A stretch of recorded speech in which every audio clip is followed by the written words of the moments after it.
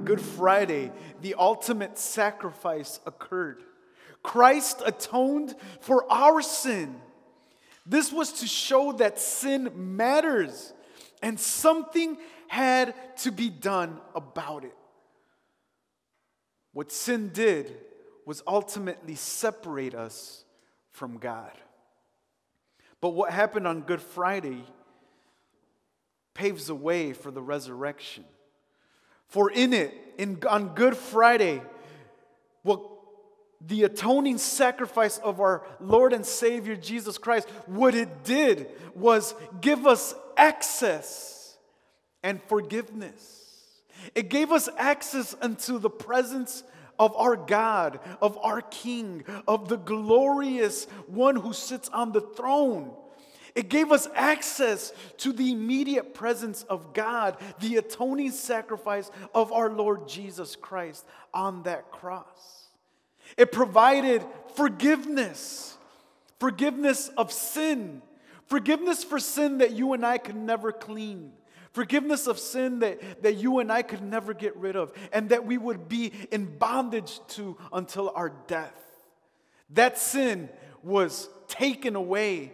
Victory over death and victory over our sin was what was provided on Good Friday for us. We always repeat it and we always say it.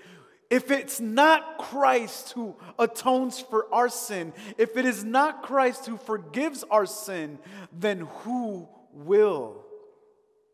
Someone will have to pay for sin. But on that cross on Good Friday, it was Christ who gave us access and who forgave our sin. The happenings of Good Friday, my friends, are of supreme importance because it focuses the church's attention. As Christians, we were once dead to our sin, but now we're made alive in Christ.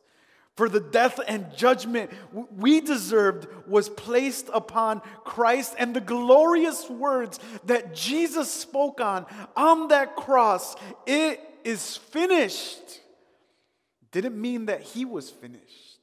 It means that his mission, his work, the goal, the plan that was sketched out for our salvation was completed. Mission accomplished. But it didn't end there. It didn't end on that cross. It didn't end in the grave. On Sunday morning, anxious visitors, anxious people went to the tomb. Most of the synoptics and the Gospels take into account the women that went running to the tomb to look for this body. And in Mark, if we open up our Bibles to the book of Mark, chapter 16, that resurrection morning goes a little something like this. In the Gospel of Mark, chapter 16, verse 1, when the Sabbath was past, Mary Magdalene, Mary the mother of James, and Salome bought spices so that they might go and anoint him. And very early on the first day of the week, when the sun had risen, they went to the tomb. And they were saying to one another, "Who will roll away the stone for us from the entrance of the tomb?" And looking up, they saw that the stone had been rolled back. It was very large. And entering the tomb, they saw a young man sitting on the right side, dressed in white robe, and they were alarmed. And he said to them, "Do not be alarmed. You seek Jesus of Nazareth, who was crucified. He has risen. He is not here. See the place where they laid him? But go tell his disciples and Peter that he is going before you to Galilee. There you will see him just as he told you." And they went out and fled from the tomb, for trembling and astonishment had seized them. And they said nothing to anyone, for they were afraid. They expected to see their Lord and Savior laying in the tomb. What they got was an empty tomb. And what they got was a mission to proclaim that there was an empty tomb and that Jesus Christ had risen and that he was no longer there. The effects of the cross, the glorious nature of the cross and that moment in the tomb, those brief moments, those brief days in the tomb gave the church, gave God's people a message of eternal proclamation, something that we will never be tired of saying up until his return. There are other messages, there's other gospels, there's other things that could be said continuously, but we would grow bored of. There's one thing that we cannot grow weary of, and that is the continuous proclamation of the risen Lamb, the risen King Jesus. That was the message out of the tomb. He is not here. And the message that the church and the apostles of the early church carried, they preached Christ crucified. They preached an empty tomb. They preached a risen Lord Jesus. That is why he takes the name Lord. It was the Old Testament name Yahweh, which was the leader, the king of Israel. It is now given to Jesus upon his resurrection. He is Lord. He is King because he is not dead and because he is not in that tomb.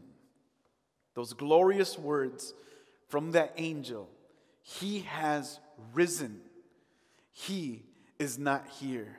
At the resurrection of the suffering servant of Good Friday, the one who humbled himself throughout that week of the Passion and throughout his entire life up until Good Friday, serving humbly, he is now exalted to the highest position of honor by his Father. He fulfilled his mission on Good Friday. He was our sacrifice. Today and forever, he is our King.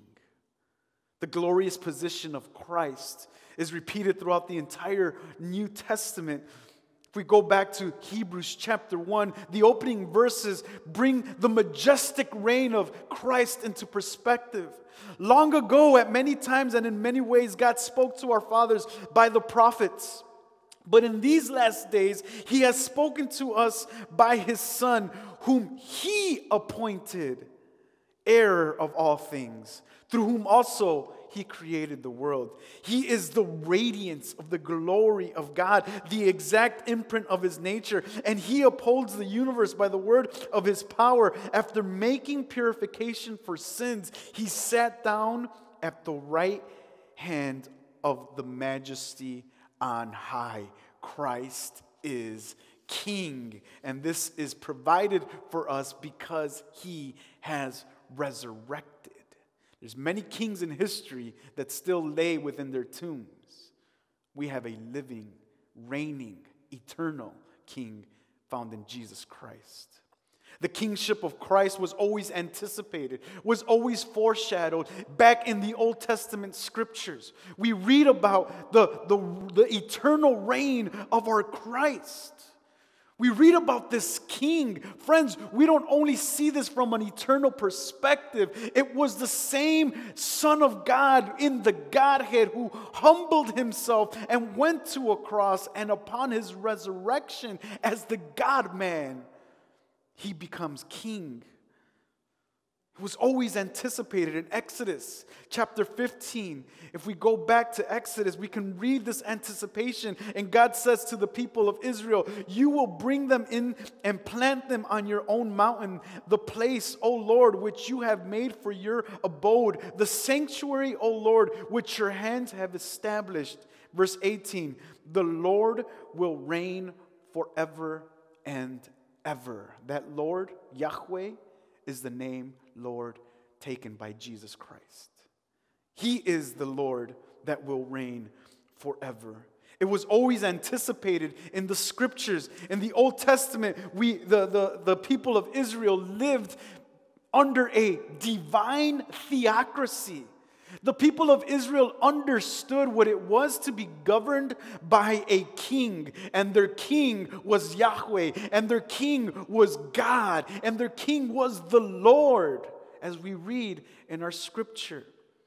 They were his people. They were his kingdom. He governed the kingdom of Israel. God's people were subjects to this king. They were servants of this great and mighty king, the creator of all the universe. He is the one that governed them. He was their liberator. He was their protector. He was their lawgiver. Even within the law that God had given his people, it stipulated how they were to live before God and how they were to live with each other. God had made a perfect way. God had made a way for the people to live pleasing God and how to live with each other. God, the King of Israel, the King of his people, he was their provider. He gave them. He provided for them, and this was seen early on after the Exodus. He provided nourishment. He provided shelter, and he provided them with the right way of worship. It was in this provision that God, the King of his people, provided a way for the kingdom to sustain itself. He implemented what we hate nowadays, taxes. However, the taxes of Israel were tithes, and they were a blessing for the people of Israel because they lived within a kingdom. And this tithe, in some occasions, accumulated to 27% of their income. But it was to sustain proper worship early on in the tabernacle and in the later events of their life in the temple. It was this tithe and these taxes that were collected to provide a proper and correct way to worship God. It also sustained the poor. It also was a way that the kingdom of God can help those in need. God provided. God was their king. And when the people asked for their own king, God would then govern them through these mediatorial kings or vice regents of God over the land. All the kings that governed over God's people, however, fell short as they disobeyed God. They ended up splitting the kingdom of God. Foreign powers came in, and pagan kings subjected God's people to their kingdom. They eventually destroyed the temple, the place of worship, and they were ultimately kicked out of their own land. No temple, no land, no king. They were subjects once more. They were servants of pagan kings and pagan gods. These kings turned the people's attention away from God, away from Yahweh, away from their Lord, and turned their attention and focus to pagan gods. Some of the kings of Israel ended up offering sacrifices to these gods with their own sons' lives. They were once again slaves, something that they had been liberated from. This is why in 1 Samuel chapter 8, there's a petition to Samuel early on, the prophet Samuel, the kingdom people. Ask Samuel, give us a king. And to Samuel, this was an abomination because up until that point, the people of God were governed by God as their king. In essence, this is a rejection of God's hand and presence within his people through the life of Samuel. But what they asked for was very clearly defined. Give us a king like the other nations. In a sense, they were breaking the commandments of God by becoming idol worshipers, by wanting to be like the other nations. It was in this desire that God protects his people. Because in the Old Testament, before Samuel's time, it was anticipated that the people of God would ask for a king. It was already anticipated in Deuteronomy chapter 17, verses 14 through 20, that the kingdom of Israel would ask for a king and it would be fine as long as this king would govern according to God. God put out the stipulations for this type of king, and in between verses 14 and 20, the instructions were that this king, in verse 15, would be of God's own choosing. He would choose the king, not the people. He would be the one who would put the king on the earth. This was not a democratic environment. This was not the people electing and going to the voting polls to vote on their king. This was God saying, I will appoint a king over my people because I know my people and I know what they need. This king would be from the Israel nation, the nation of Israel. He would be an Israelite. This king in verse 16 would not acquire many horses. Now, what does that mean? This king would not be like the other nations. His power would not lie within his army. This is evident, friends, if you have read the Old Testament, you've read stories of how in many occasions God went before Israel's army and defeated their enemy without any attack, without any need of bloodshed on the kingdom of Israel. And so this king would not require many horses, would not gain his authority or power by his military strength. This king in verse 17 would not acquire many wives or excess of silver and gold. What this king would avoid would be the luxuries of the pagan kings. He would not be like the other kings. He would not govern as they do with lavish and pomp and have over themselves as an idol over their people by acquiring many wives and showing everyone his worth and power by them and by the money that he had accumulated. His worth would not be found in the gold and silver that he has. If you take this into the eternal perspective of the kingdom, gold will be on the floor of God's kingdom. Verses 18 through 20, the most important aspect of this king that God would choose for his people, according to Deuteronomy, would be that this king would submit to God's law. He would write down the law. He would write down God's word, and he would live by God's word, and he would teach the people to do the same. This is the type of king that God had anticipated and that God had planned for his people. However, the people of God did not want that type of king. They wanted to choose their king, and so they got what they asked for. Within the first 3 reigning kings of Israel, the people of God that required and that requested a king, their kings fell completely short of these requirements. These kings, starting off with number 1, Saul, was a disobedient king who did not listen to God's word and lived off his own arrogance, seeking magicians and false prophets for guidance. In David, though we see David as one of the greatest kings in Israel, David, however, fell short and could not create the temple of God because of his arrogance.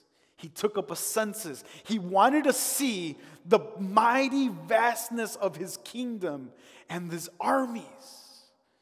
David fell short. And what would we say about King Solomon, David's son? Solomon accumulates much wisdom because God had given him that wisdom. But in that, he falls short because pride and arrogance snuck in, and he accumulated for himself many wives and concubines. And he accumulated for himself, because of this, many riches. All of this was part of God's antitype of design. This was what the kingdoms around Israel looked like. This was not supposed to be what God's people would look like. They were not to have a king like the nations. As a matter of fact, in Genesis, way back in the first book of the Bible, God had already anticipated this king that would come from none other than the tribe of Judah. Not from the Benjamites, which were warlike people, but from the worship people. The people that praised God. The people that knew what it was to worship God. The people in charge of praise and worship in the tabernacle and in the temple. This king, Genesis chapter 49, verse 10 says, "The scepter shall not depart from Judah, nor the ruler's staff from between his feet, until the tribute comes to him, and to him shall be the obedience of the peoples." It would come from Judah. Saul was not from Judah. That was their first king. They all fell short in comparison to what God had stipulated. Only one king, only one man could fulfill that calling. That great and high priestly, kingly, honor and glorious position could only be filled by a man that would come from the tribe of Judah. And this king would provide a future hope for his people, for God's people. The prophet Isaiah in chapter 9 verse 7 says, "Of the increase of his government and the peace there will be no end. On the throne of David," talking about the kingdom of Judah, "and over his kingdom to establish it and to uphold it with justice and righteousness from this time forth and forevermore. The zeal of the Lord of hosts will do this." Jeremiah repeats the same sentiment in Jeremiah chapter 23 verse 5. "Behold, the days are coming, declares the Lord, when I will raise up for David a righteous branch, and he shall reign as king and deal wisely, and shall execute justice and righteousness in the land." Comes from the tribe of Judah. Prophet Isaiah, if we go back to Isaiah, he makes this even more clear that he will, though David was part of the tribe of Judah, this king would be greater than David. In chapter 11 of Isaiah, verse 1 and 2, it's a clear anticipation of this. "There shall come forth from the shoot, from the stump of Jesse, and a branch from his roots shall bear fruit. And the Spirit of the Lord shall rest upon him, the Spirit of wisdom and understanding, the Spirit of counsel and might, the Spirit of knowledge and the fear of the Lord." Isaiah goes back to the stump or the shoot of Jesse. Who is Jesse? He is the father of David. And so in this, we see that the son coming from the lineage of Judah initiates with Jesse. And by claiming Jesse, the prophet, what he is saying is that this mention of this greater king is greater than the son of Jesse, David. This coming king is greater than David, and this coming king is Jesus Christ our Lord. In Mark chapter 12, verses 35 through 37, Jesus is fighting with the Pharisees, and he makes them well aware that their son of David will call him Lord. If you look at Mark 12, 35 through 37, at the end Jesus says, "David calls him Lord." The people were anticipating the son of David. Many who saw Jesus in his early ministry called him Son of David. But in fact, he's greater than David. He is a greater king. This is the king that God had anticipated and paved the way for from the very beginning. God had made a plan for this king, and he would be born a king. In Matthew chapter 1 and chapter 2, this king and this anticipated king would come in, and his name would be called Emmanuel, God with us. Therefore, again, he takes the name that belongs to the kingdom of God's people in the Old Testament, and it is imposed over this new king. He is God now reigning over the earth. In Matthew chapter 1 and in chapter 2, the Magi come looking. Where is this king? Where is he? The son of David. At his birth, there is an immediate challenge to every other earthly kingdom. As a matter of fact, in chapter 2 of Matthew, we have King Herod, who hears that that people are in search for another king. And in his jealousy, and because he is threatened by this coming kingdom or coming king, he seeks to destroy and murder and get out of the way all the young male children under 2 years old, because he is threatened by the coming king. He is threatened by the coming kingdom. There cannot be any opposition, friends.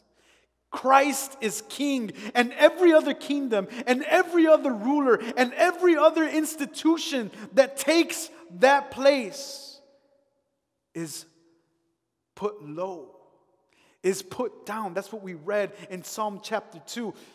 God laughs at those kingdoms. They are subservient, and they bow to the face of King Jesus. There can be no other challenge. There can be no other kingdom. There can be no other king. It's only Christ the King. Only him. No other. The people themselves, throughout the ministry of Jesus, identified him as a king. And though we get this feel within Jesus' life, especially throughout the Gospel of Mark, where he is not fully embracing this king nature, he fully is aware of his authority. But when he is here as the God-man, as we will read at the end of our time together, when he is here as the God-man, he separates himself from that authority. He humbles himself from that position.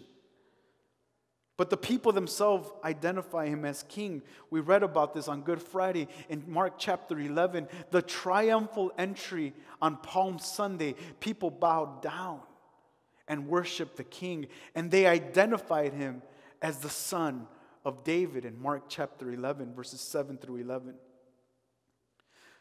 But these same people who identified him as a king, along with others, rejected, mocked, and crucified him as king. Even the Roman governor, Pilate, asks him, "Are you this king?" And in a sense of authority, he crucifies him with the title king over his head. He is handed over as a king and is murdered. This king, this Jesus, when he comes here, he comes preaching about a kingdom. This is what the people of God anticipated. This is the kingdom of God of the Old Testament. This is what they wanted. This is what they were seeking for. And Christ, Jesus, upon his ministry here on earth, brings this kingdom to the start. It is a kingdom that is introduced in the life of Jesus Christ, but it is a kingdom that is not completely fulfilled. It is the kingdom of the already not yet. Jesus comes in, ushering in this kingdom, and he comes preaching repentance and the kingdom of God. In Mark chapter 1, he calls the people to repent because the kingdom is at hand. It is a kingdom that comes in, putting all of other kingdoms on check, and even the demonic kingdom of this world is subservient to the kingdom of Christ. For in Mark chapter 12, we see him casting out demons. He is Lord over the demons. He is king over the demonic kingdom. Jesus ushers in this kingdom, but it is not the final resurrection kingdom that we will all see one day, but it is the start. And this is the anticipation of that future kingdom, a future kingdom that Daniel in the Old Testament says, a kingdom that is unshakable, an eternal kingdom that cannot be destroyed, that will last forever. Jesus understood this here on earth as a spiritual kingdom when he is asked in John chapter 18. He says, my kingdom is not of this world. It's spiritual. But there will be a moment in time where that kingdom comes down. He is king. He is declared king at his resurrection. Though the Son was always eternally in the Godhead, king over everything, over all the nations, over all the universe. It was at his resurrection that as the God-man, he is exalted. You see, we don't get this kingdom concept from the words of Jesus completely. Though he understood it, it isn't anticipated in the Gospels. It is what we see from the New Testament writers that affirm this king. So let me correct what I just said. He does anticipate this in the rest of the New Testament, but he doesn't live his life in accordance to it. It is about the resurrection time where he is invested with the kingship, an eternal kingship. And the New Testament writers in the epistles affirm this upon Jesus. He is now resurrected. The resurrection is what gives us the king. We know that Jesus was always king eternally. The Son of God was always an eternal king from eternity past. But it was when he was here that at his resurrection, he is made king over everything and over everyone. After his resurrection, Jesus says in Matthew chapter 28, right before the Great Commission, all authority in heaven and on earth has been given to me. He is affirming the call of that resurrection. Authority is his. Friends, the church is not left alone to squander and to seek for food on herself. The church has not been abandoned. The church has not been left to fend and protect herself. The church has a king, and that king is Jesus, and that king is everlasting. And that king comes about because that king has resurrected. All authority has been given to him. Everything under earth and heaven has been given to him. He is declared the king. In Romans chapter 1, he was declared the Son of God in power according to the Spirit of holiness by his resurrection from the dead, Jesus Christ, our Lord. Paul clearly emphasizes that, and that becomes part of Paul's theme on speaking of Jesus from that moment forward. He is Lord because he resurrected. He is now in a place of authority at the right hand of God. Ephesians chapter 1 verse 20 and 1 Peter chapter 3 verse 22 call him out and say that he is seated at the right hand and all things have been subjected to him. And consequently, friends, we, the church, being united with Christ, have ascended with him as well. See, we are not alone. We don't fight our battles alone.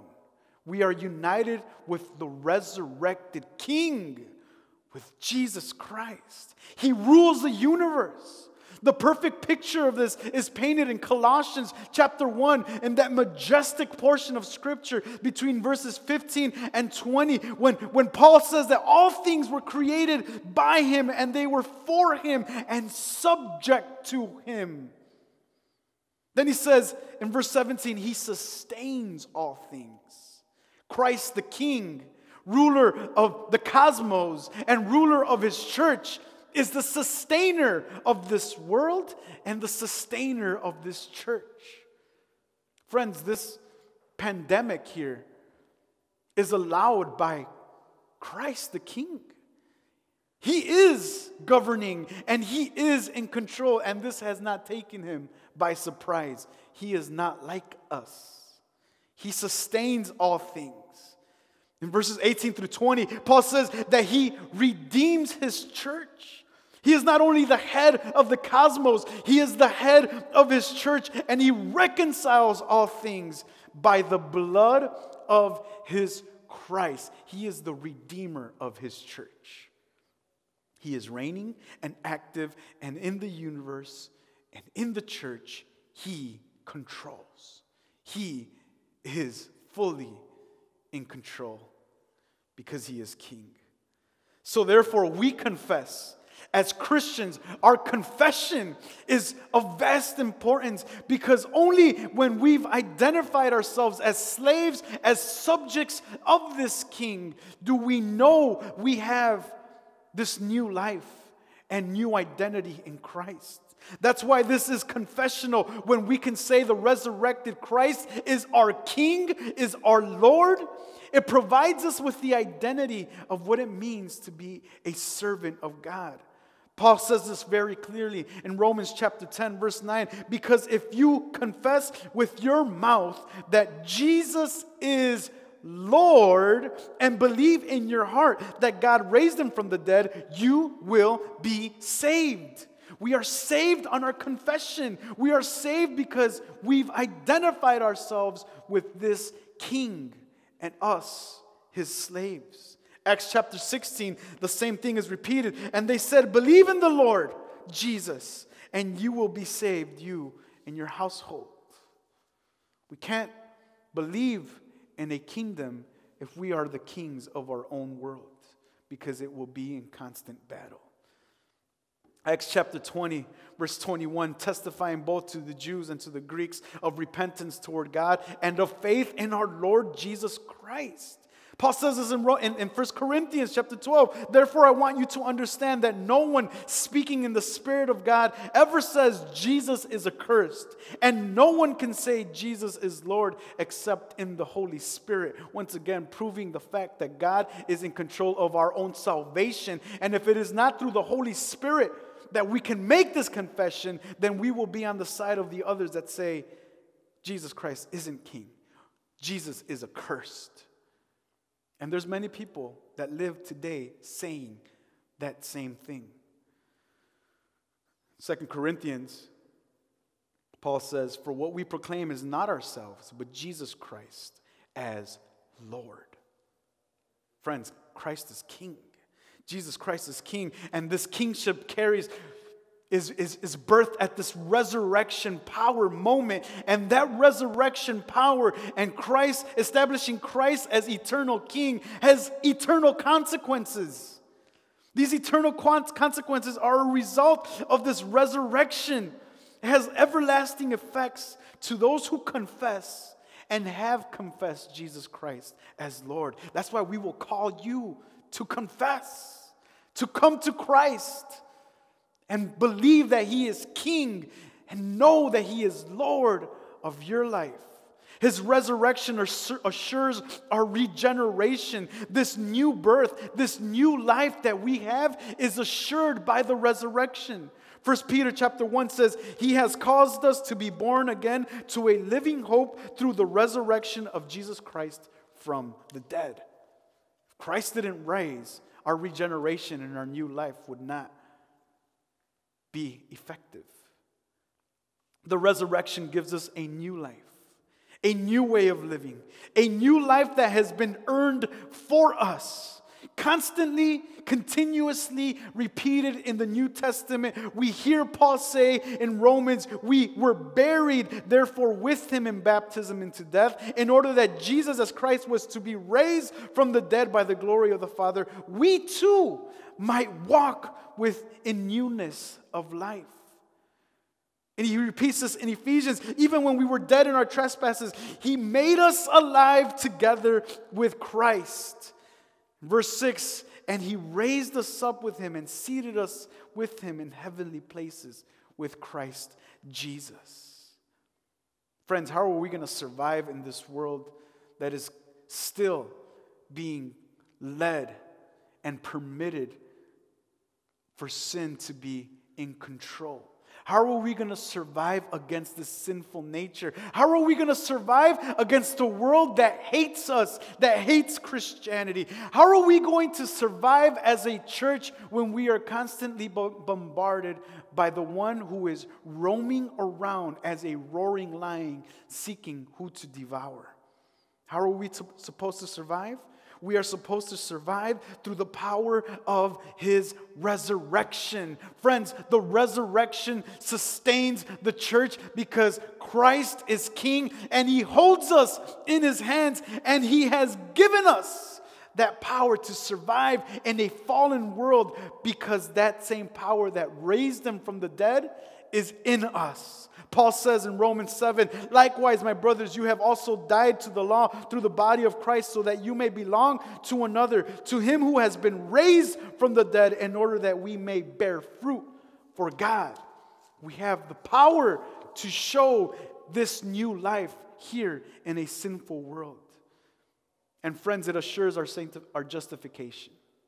We have been justified by the death of Christ, but it is sealed at the cross and at his resurrection. The perfect sacrifice was completed, and there is no more reason for guilt to exist. We have been approved by Christ. And because Christ approves us and unites us, the Father approves of us as well. We were raised for our justification, as Paul says in Romans 4. Now, friends, read with me these last and final words in Philippians.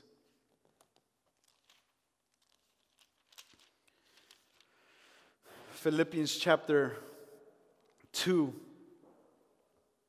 This great hymn of the church. Starting off in verse 7.